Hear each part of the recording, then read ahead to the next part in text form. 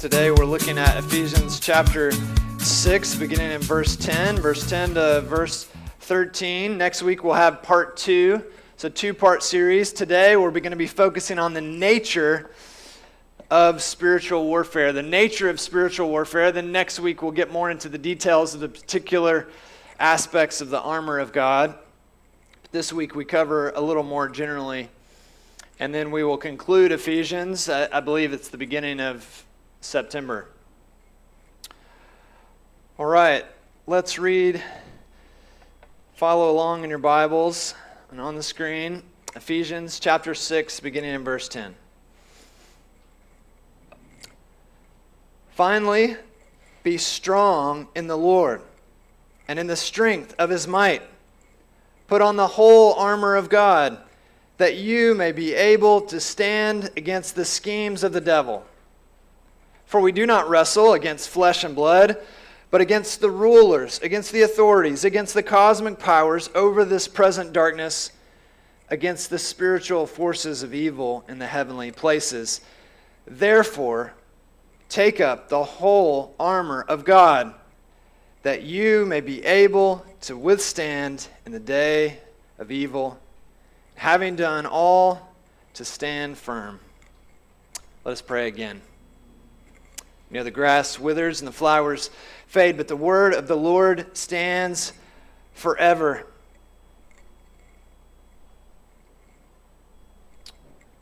Lord, we desperately need your word, that we might understand the situation in which we are in. We pray that you might sober us, that you might equip us for the battle that you have called us to fight. We pray all this in Christ's name. Amen. I was having a great time playing badminton with Enoch, Matthias, and Daniel. It was just shortly after the COVID restrictions were lifted, and was about 30 minutes in or so, giving it my all, and I was just pouring in sweat. I was exhausted. I was looking over at the other guys. They seemed to be quite relaxed, and I was having a tough time. And so, Enoch nicely comes over and says, hey, actually with badminton, you really just need to use your wrist. It's not like tennis where you have to use your whole arm, okay? He could see that I was using more of a tennis swing. And after that, I began to make some adjustments, and I began to realize, wow, yeah, okay, this is way better. I began to improve. I was trying very hard, but I was trying in the wrong way. I was trying very hard, but not in the right way. Now, this is how it is for some of us in the Christian life. I talk to many Christians, and it seems they are very tired, and it seems like they're working very hard, but it seems that they, like myself often, are trying in the wrong way. Our passage wants to remind us that the Christian life is a fight. It is a battle. We need to be strengthened. We need armor. We need to be trained. And there is a great danger that we can misunderstand how it is that God wants us to fight. Some of you maybe today are discouraged in the Christian life. You're a little weary. You're weary of your sin. You're weary of the fight. Well, today we have good news for you. As we learn God's way, we will find great strength.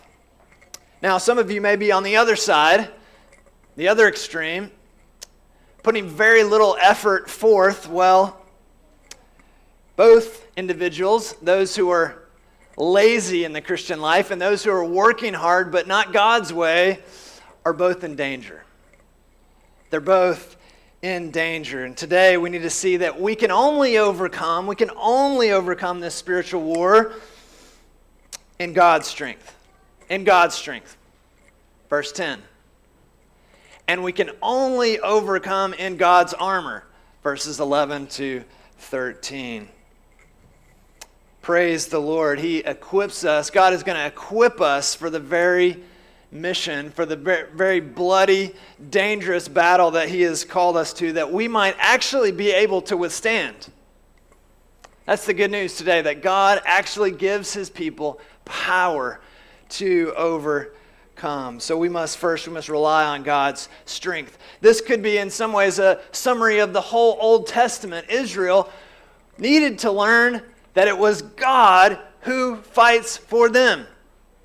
He was the one who was going to strengthen them and enable them to receive what God had promised. The promises were far bigger than them.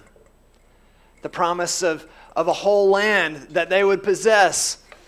And yet, time and time again, God would prove to them that he was able, that it was his strength that they needed to rely upon.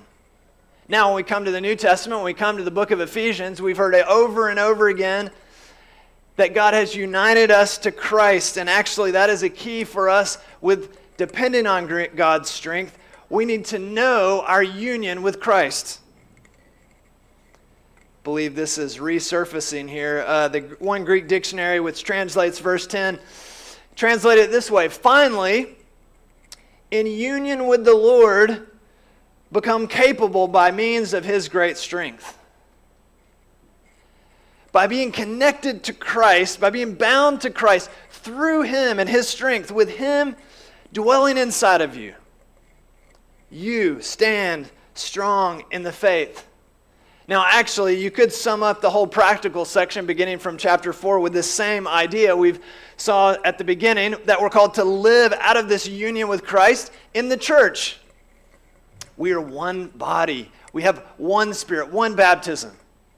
And it is from that oneness, fundamental oneness that God has granted to us in Christ, that we learn to live in unity. Then next, we live out of that union in the home. Right? Even in marriage, God has beautifully united husband and wife, and we're called to live in reflection of Christ's union with the church. And then last week we heard that we're called to live out of the union that even it bears fruit in society, that we belong to the Lord, that in all our workplaces and all our callings, we serve him. So you could say, a summary of this book is that you can only live the Christian life through God's strength, supplied through being connected to Christ himself. As you remember in chapter 1, we've been given every spiritual blessing in Christ, in connection to him. We have immeasurable greatness of his power in Christ, that same power that he worked in the resurrection and ascension of Christ. We've been raised up and seated with Christ in the heavenly places. So what does this mean? Well, Charles Hodge very helpfully notes, as a branch separated from the vine, or as a limb severed from the body, so is a Christian separated from Christ. He, therefore, who rushes into this conflict without thinking of Christ, without putting his trust in him, without continually looking to him for strength, and regarding himself as a member of his body, deriving all life and vigor from him, is demented. That is, behaving wildly or irrationally. We're called to abide with Christ, as Jesus taught us in the Gospel of John.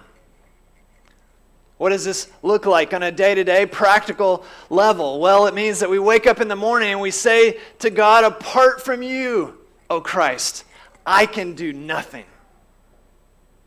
Say it every morning. Apart from you, O Christ, I can do nothing. But with you, O Christ, I can do all things through you who give me the strength. Yes, I can resist the devil today. Let me live in your strength. We rely on God's strength through knowing our union with Christ, but also through knowing the might of the Lord. This word here for might in verse 10 is the same word that's used in chapter 1, verse 19, speaking of the might by which God used to powerfully raise Christ from the dead and exalting him above every authority, all rule and power, dominion, above every name that is named, not only in this age, but also in the age to come. His might has overcome death. Christ owned death, and so too ours in union with him. But what does this look like on a day-to-day basis? What does it look like for us to draw strength from his might? Well, it would do good for us to meditate upon what he has done for us in Christ. That as you hear of death ravaging people's bodies throughout this world, you remember what the Lord Jesus has done and what he's promised to do with your body. That is to raise it. You meditate on his power day after day as you experience the fears, the many crazy things that go on in this world, and we rely on his power. My father, I remember he would teach me to pray through the attributes of God. And one way to do this is you can go through the alphabet. You can do it now. Our Father, we pray that you might show us how you are the Almighty God. The Almighty God, that nothing is impossible for you. Father, even now, as we desire to know your might, Lord, let it sink in. Father, we don't want to listen to another sermon. Father, we want to be transformed by your power. Rest in the fact that you are the Almighty God. God, you are beautiful. There is no one like you. The light of your glory and light of your presence upon our lives is even far more beautiful than that glorious sunset that sets upon the Klang Valley. Oh, Father, we want to be overtaken by the greatness of your beauty day after day. God, you are changeless. Father, we are so often blown and tossed by the waves and winds of doubt. Lord, help our feeble faith. Lord, would you, in your strong arm, as you did for Peter, pick us up again and again? May we be refreshed that you are unmoved. You are not shaken like we are. We praise you that you are our God. In Christ's name, amen. Oh, that we would learn to depend upon God's strength, to meditate upon his might. This will give us incredible strength. One thing lately that I just really love to watch is my daughter Joy doing the monkey bars. Yes, she can actually do it. She can do the monkey bars. And I love her smile at the end, the sense of accomplishment as she gets to the end. She just has this incredible sense of delight. How did she do it? How did she do it? Well, she looked over at me and said, "Hey, Daddy, can you hold me?" And there I am. I'm holding her, right? She's doing it, but I'm holding her. She's connected to me and my strength. She's totally relying on it. And yet in that, she is experiencing the joy of accomplishment and victory of the monkey bars. So too for the Christian, we are to be those who recognize we're not strong enough. But with Christ and with his might, I can do it. How much does it honor a parent when a child comes up and says, "Can you help me? Can you help me?" Do you know our Father delights in those words, brothers and sisters? 4 simple, small words. Can you help me? If you do this, friend, you will find strength. You will find the very strength of the living God upholding you in all of your trials. But in order to overcome, we need God's strength, but it's not like we need strength for a 5K run. We need to be very clear what we need strength for. We need strength for war. for war against the forces of evil in the heavenly places.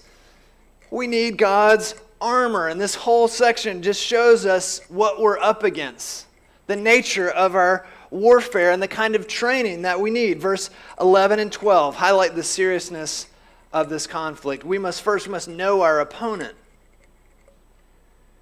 If we understand our opponent, we're going to understand how essential it is for us to have God's armor, not to fight in our own strength. That would be foolishness. We see that the devil here, as he's described, is one who is scheming.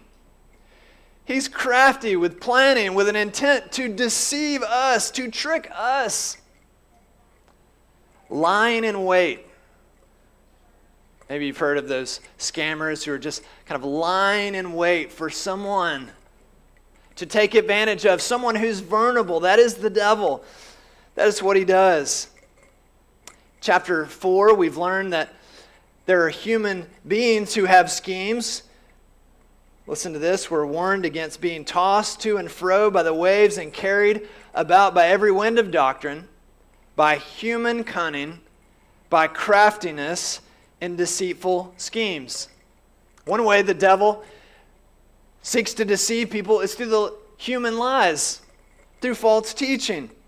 This is clear. But also, we see in chapter 4 that he takes advantage of strained relationships and angry feelings, even among believers, seeking to divide them. Verse 27 of chapter 4 then says, "Give no opportunity to the devil." Give no opportunity to the devil. So he uses the lies of the world. He uses our own sinful flesh to seek to deceive us. We must be well informed. 2 Corinthians 2 says we must not be outsmarted by Satan's devices. He's clever. Also in Corinthians, it says he masquerades as an angel of light, saying to you, you need to sin. Sin is good for you. It will feel good. Youth, the devil will say to you, it is only just that you pay your sibling back for what they did to you. It is only just. You must do it. Do you know his schemes, brothers and sisters? There's a great book called The Screwtape Letters. Highly recommend it to you, where C.S. Lewis brilliantly shows it from the perspective of a demon who's masterfully seeking to destroy God's people. Another book I just picked up called Knowing Sin. Boy, it would be really useful for us as Christians to know the schemes of the devil, to have a clear idea of how he attacks. But what's interesting is we also know that the devil has a whole army ready to be used against us. Read verse 12.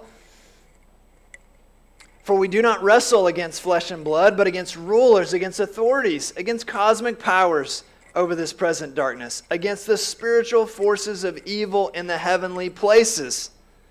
This is intense.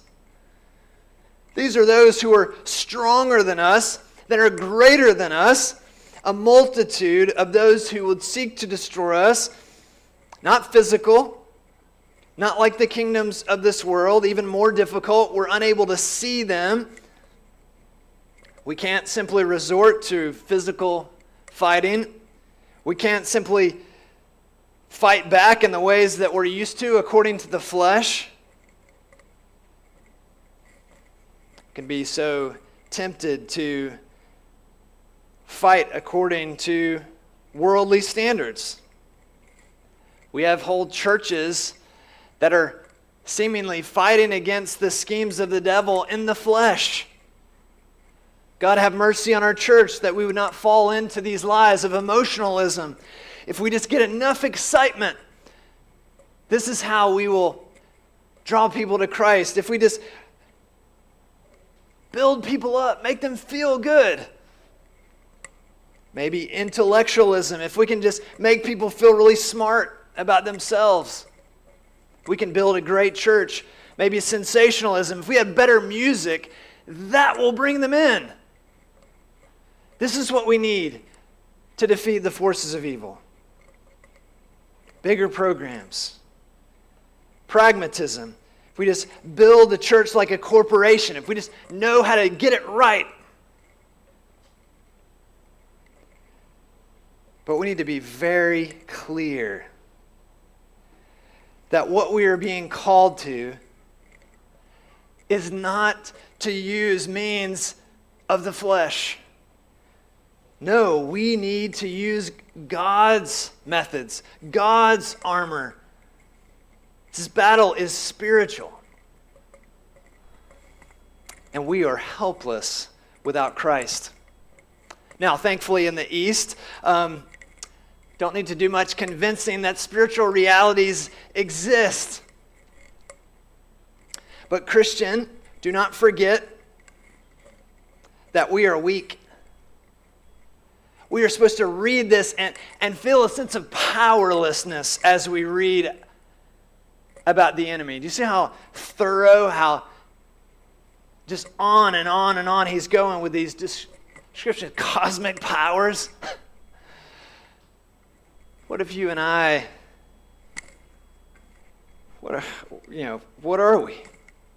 How can we deal with such a battle?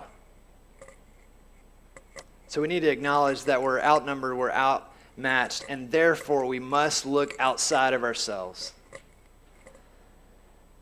Notice also that we wrestle. This implies hand-to-hand combat, right? This is like one-on-one. He's coming for you. This is very personal. Personal assaults after every Christian.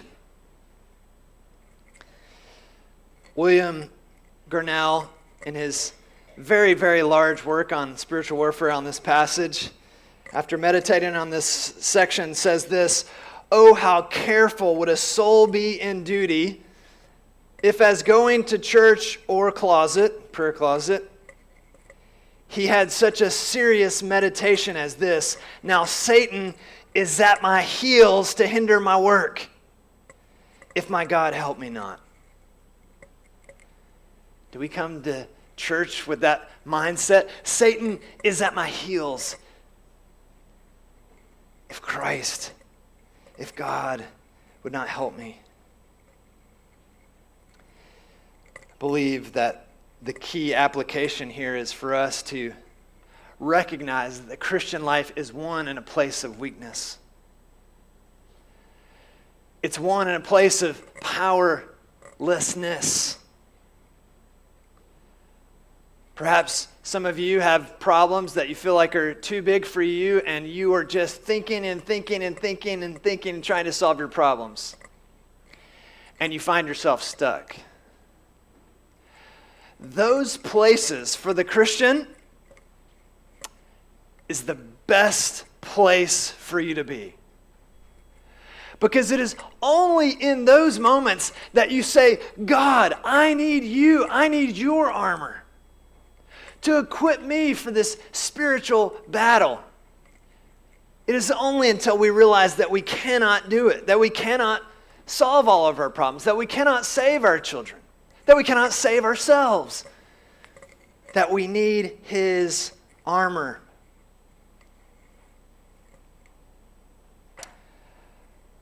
But often in the Christian life, when our brother is struggling with sin and overcome, we seek to give some quick practical problems to try to, a few quick practical advice or counsel to help him solve it. But very rarely do I hear Christians, when someone says, I'm struggling with sin, I need help, I feel hopeless, I feel discouraged. Does someone just cry out in desperation with that person in prayer? We need far less practical advice. Sometimes that's certainly helpful and necessary. But more often, I believe, we need to cry out with God's people for his power, for his strength.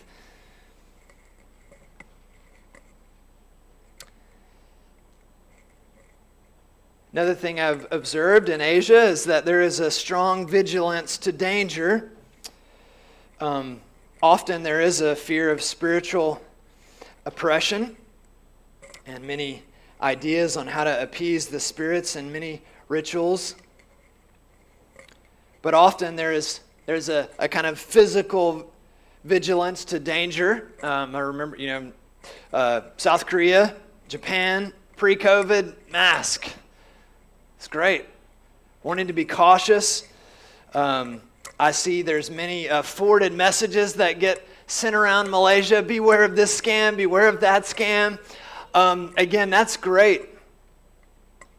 I hear of people that are very concerned about health matters and what you eat, and lots of advice being given on how to care for the body. That is outstanding. I see a lot of individuals really dedicated to getting their children good education. That's outstanding. Good, securing your finances. These are all very good. But we need to ask ourselves, do we have an equal vigilance for spiritual warfare?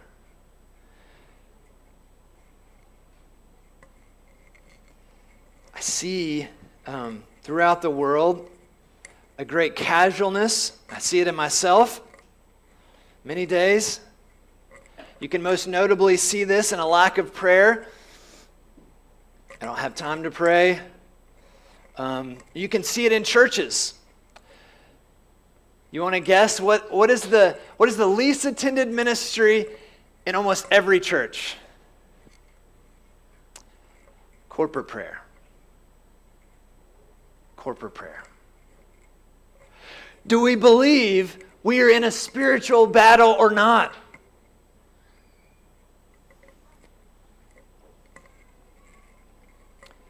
Maybe it would do us good to examine the common prayers for our children. Often we pray for our children's physical safety. This is wonderful. This is good. But how often are we praying when they go to school, Father, protect them from the evil one? The very prayer that the Lord Jesus taught us to pray for ourselves and for others, that we'd be delivered from the evil one. This should be such an important aspect of our prayer life. We must know our opponent. When we know our opponent, we will recognize we need God's armor. We need to fight in His way with His methods. Next, we need to know whose armor we put on. It's the armor of God. It's the armor of God. This is incredible. Paul is drawing from Isaiah 59:17, a number of other passages where it is God who is the warrior. It is God who robes Himself in armor that He might defeat the enemies of God. And isn't it interesting that here God is said to supply us with His very own armor? Children, how great would it be for Iron Man to give you his suit? That would be pretty sweet. I have a friend who made an Iron Man suit. Yeah, pretty cool. We're told that God is going to supply us with His armor. It's guaranteed victory. If we knew this, Christian, we would walk around with a sense of confidence in Him. That God's just not, it's not just God who's doing the fighting. No, interestingly enough, He's equipping us to do the fighting. And He's going to supply every resource that we need that we might win, that we might be victorious. This is good news, my friend. This is what the promise says in our passage, that we will be able to stand. Not standing as a casual observer, right? Just sitting back, watching, chilling out on the sidelines. No, that we would be able to withstand like a tornado of wind, hurricane, cyclone, right? And there's this oak tree just standing there, rooted and grounded. See these beautiful trees in the jungle of Malaysia? They're rooted and grounded. They're not going anywhere. The winds can come. they are secure. So too for the Christian. We need not fear the work of Satan. No, we know that in the gospel, we have been delivered from the power of Satan. That's what Colossians 2 tells us.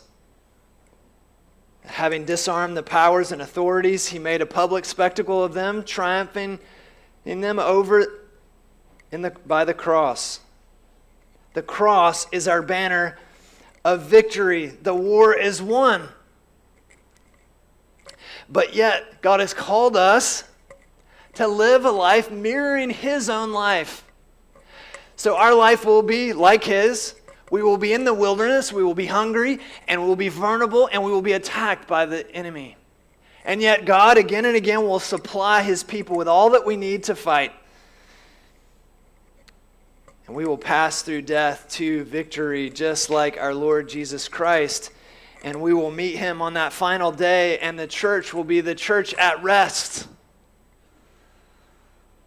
How sweet that rest will be. But until then, you need to be very clear that Satan is going to seek every opportunity to take advantage of your sinful flesh. What did he say to Cain? Genesis 4:7. It's what he says to us. Sin is crouching at the door. Its desire is for you, but you must rule over it.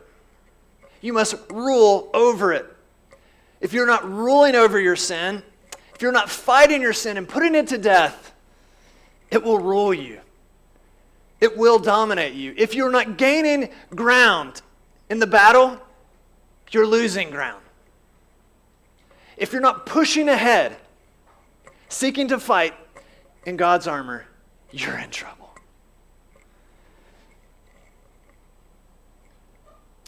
The passage tells us that there is an evil day ahead. Likely this is times when Satan is seeking to assault us. We know what these times are like. When it just seems like we're being attacked on every front. But again, there's a promise here in verse 13. You will be able to withstand. Point is, with his armor, having done all to stand. You have a responsibility. You have a job. And as you faithfully seek his means to do battle with the devil, there is a promise here and a promise in James, which says this: submit yourselves therefore to God, resist the devil, and he will flee from you. Good one to memorize. You resist the devil, there's a promise. He is going to flee. God is going to give you times of rest. He will not let you assault you again and again and not provide a way of escape for you. Stand firm, brothers and sisters. I remember meeting a disillusioned soldier many years ago. He was really longing to be married. He had prayed to be married for so long, and he was just tired of battling with sin. And I remember, he was talking to me, and he's saying, "Why is it so hard? Is it not supposed to be like this?" It was a hard thing to say to my brother at that time. This is exactly how it's supposed to be. The Bible has described our life as war. It's like we're in a minefield with snipers at us. We're not walking through, galloping through a field with daisies and, dancing, frolicking through. That's not the Christian life. The Christian life is dangerous. It's going to be a bloody battle to the very end. We must expect it to be so.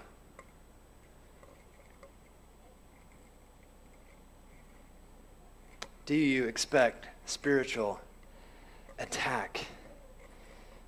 Secondly, do you believe that God has equipped you all that you need for this battle with his own armor?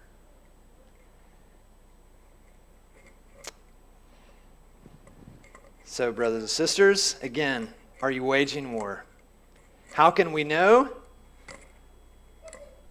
Normally, it's shown in how little we pray. This is a sign that we do not believe that we are in war. If you make light of your sin, this is a sign that you are dangerously unaware that you're in a war zone. That it's like you're in Ukraine, just casually walking through the streets. It's not how we were called to live the Christian life. If you're not cautious about the teachers that you listen to, the books you read, even the sermons that you hear from this very pulpit, if you're not evaluating them according to the Word of God, this is a sign that you do not realize that you are in a war. And are you engaging in this war with God's armor? How can you know? Well, are you seeking for self-help? Are you looking to yourself and your own resources and your own rationality, your own power? For example, say your child is complaining. It's very easy to think, okay, well, and they're complaining day after day. They're struggling with complaining. And maybe, that our natural thought is to think, oh, maybe we're not given a good enough diet. Maybe they need more exercise. Maybe they're not getting enough sleep. Now, some people can over-spiritualize everything. We are body and soul. Some things may be related to our body. But often we are missing the spiritual battles all around us. Our children are under attack by the devil himself. We must put on God's armor, and we must train them as well how to put on God's armor.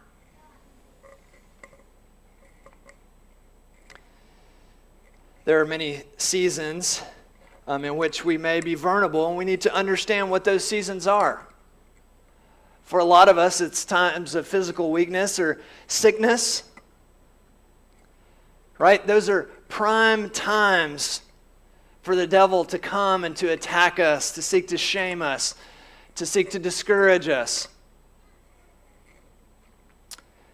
Been encouraged recently by their brother Jacob, who's experiencing a number of trials of late, fear-inducing potential cancer diagnosis. He was told, you may have cancer, and there he was sitting and waiting, kind of in agony. Thank God later to discover that it's likely no cancer, according to the doctor. Praise the Lord for that. But he described the physical pain, the emotional period of waiting during that season. He would continue to write in his journals, and he would describe it this way. He would say, there was lots of inconveniences, of daily lifestyle adjustment, of discomfort in sleeping, of emotional pain. He would go on to say, and as a person always on the move outside the house, I had the challenge of being confined inside the house, except for those times when I needed to go to the hospital. What's interesting to note as you read his journals, one is the fact, it's interesting to note that he's doing devotionals in the middle of incredible pain and difficulty. You can see very clearly that our brother Jacob was fighting in God's strength, was fighting in God's armor. One, he had the sword of the Spirit. This is what he says. Today, each one of us may bear different types of pain in our lives. And we may always look to our sovereign God to sustain us and experience His faithfulness. He is the God who daily bears our burdens. See Psalm 68:19. Do you see that?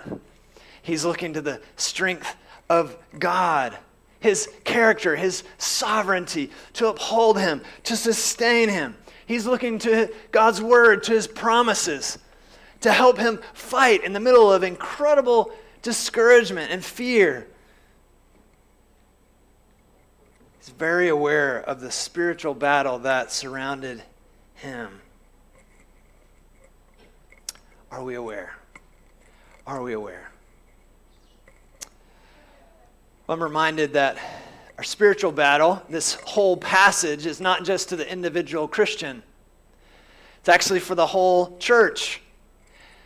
That we together must wrestle, that we together must struggle and fight this spiritual battle. That is why, again and again, Pastor Wong, myself, the leadership have urged you to be a part of a small group. If we don't have anyone who knows our vulnerabilities, we're in trouble. God has not designed us to fight alone. Other people need to know us and our weak spots and the ways in which Satan attacks us, and we need them to be praying for us daily. If you're not in a group, we'd love to connect you with other brothers and sisters who can support you in this spiritual battle. It's the very nature of the church to do battle again and again and again. So, brothers and sisters, we need God's strength. Beware of self-reliance. We need God's armor. Put it on. Fight with His weapons. Recognize how great our enemy is, and that though he is great, greater is He who is in us than he who is in the world. Some of you may be tired, maybe like me with badminton, using a lot of self-exertion, self-reliance, trying in all the wrong ways. Look to the Lord Jesus Christ again today and depend on Him. You will find strength, and we will overcome. Let's pray. Our Father, we thank You that You have not left us alone in this battle. As the world would send lies to us day after day, as our own sinful flesh just be wrought with falsehood. And the devil, who prowls around like a roaring lion, would love to take advantage of us. Lord, we would pray that You would have mercy on Your church. Lord, we would pray that You would strengthen us for the fight. For those who are fearful, those who are doubting, we pray that You would strengthen their faith, that they would be given courage today, that You have given us all that we need for life and godliness. That You will enable us to overcome, to withstand. Father, grant to us, this church, the joy of fighting this battle together, knowing that we're not alone, knowing that You are on our side, knowing that together You are leading us to that victorious celebration. Carry us, Lord. Sustain us. Lord, as many who are weary, Lord, may they find rest and refuelment in You. Would You receive all glory and honor for the victory that You bring. We pray all this in Jesus' name.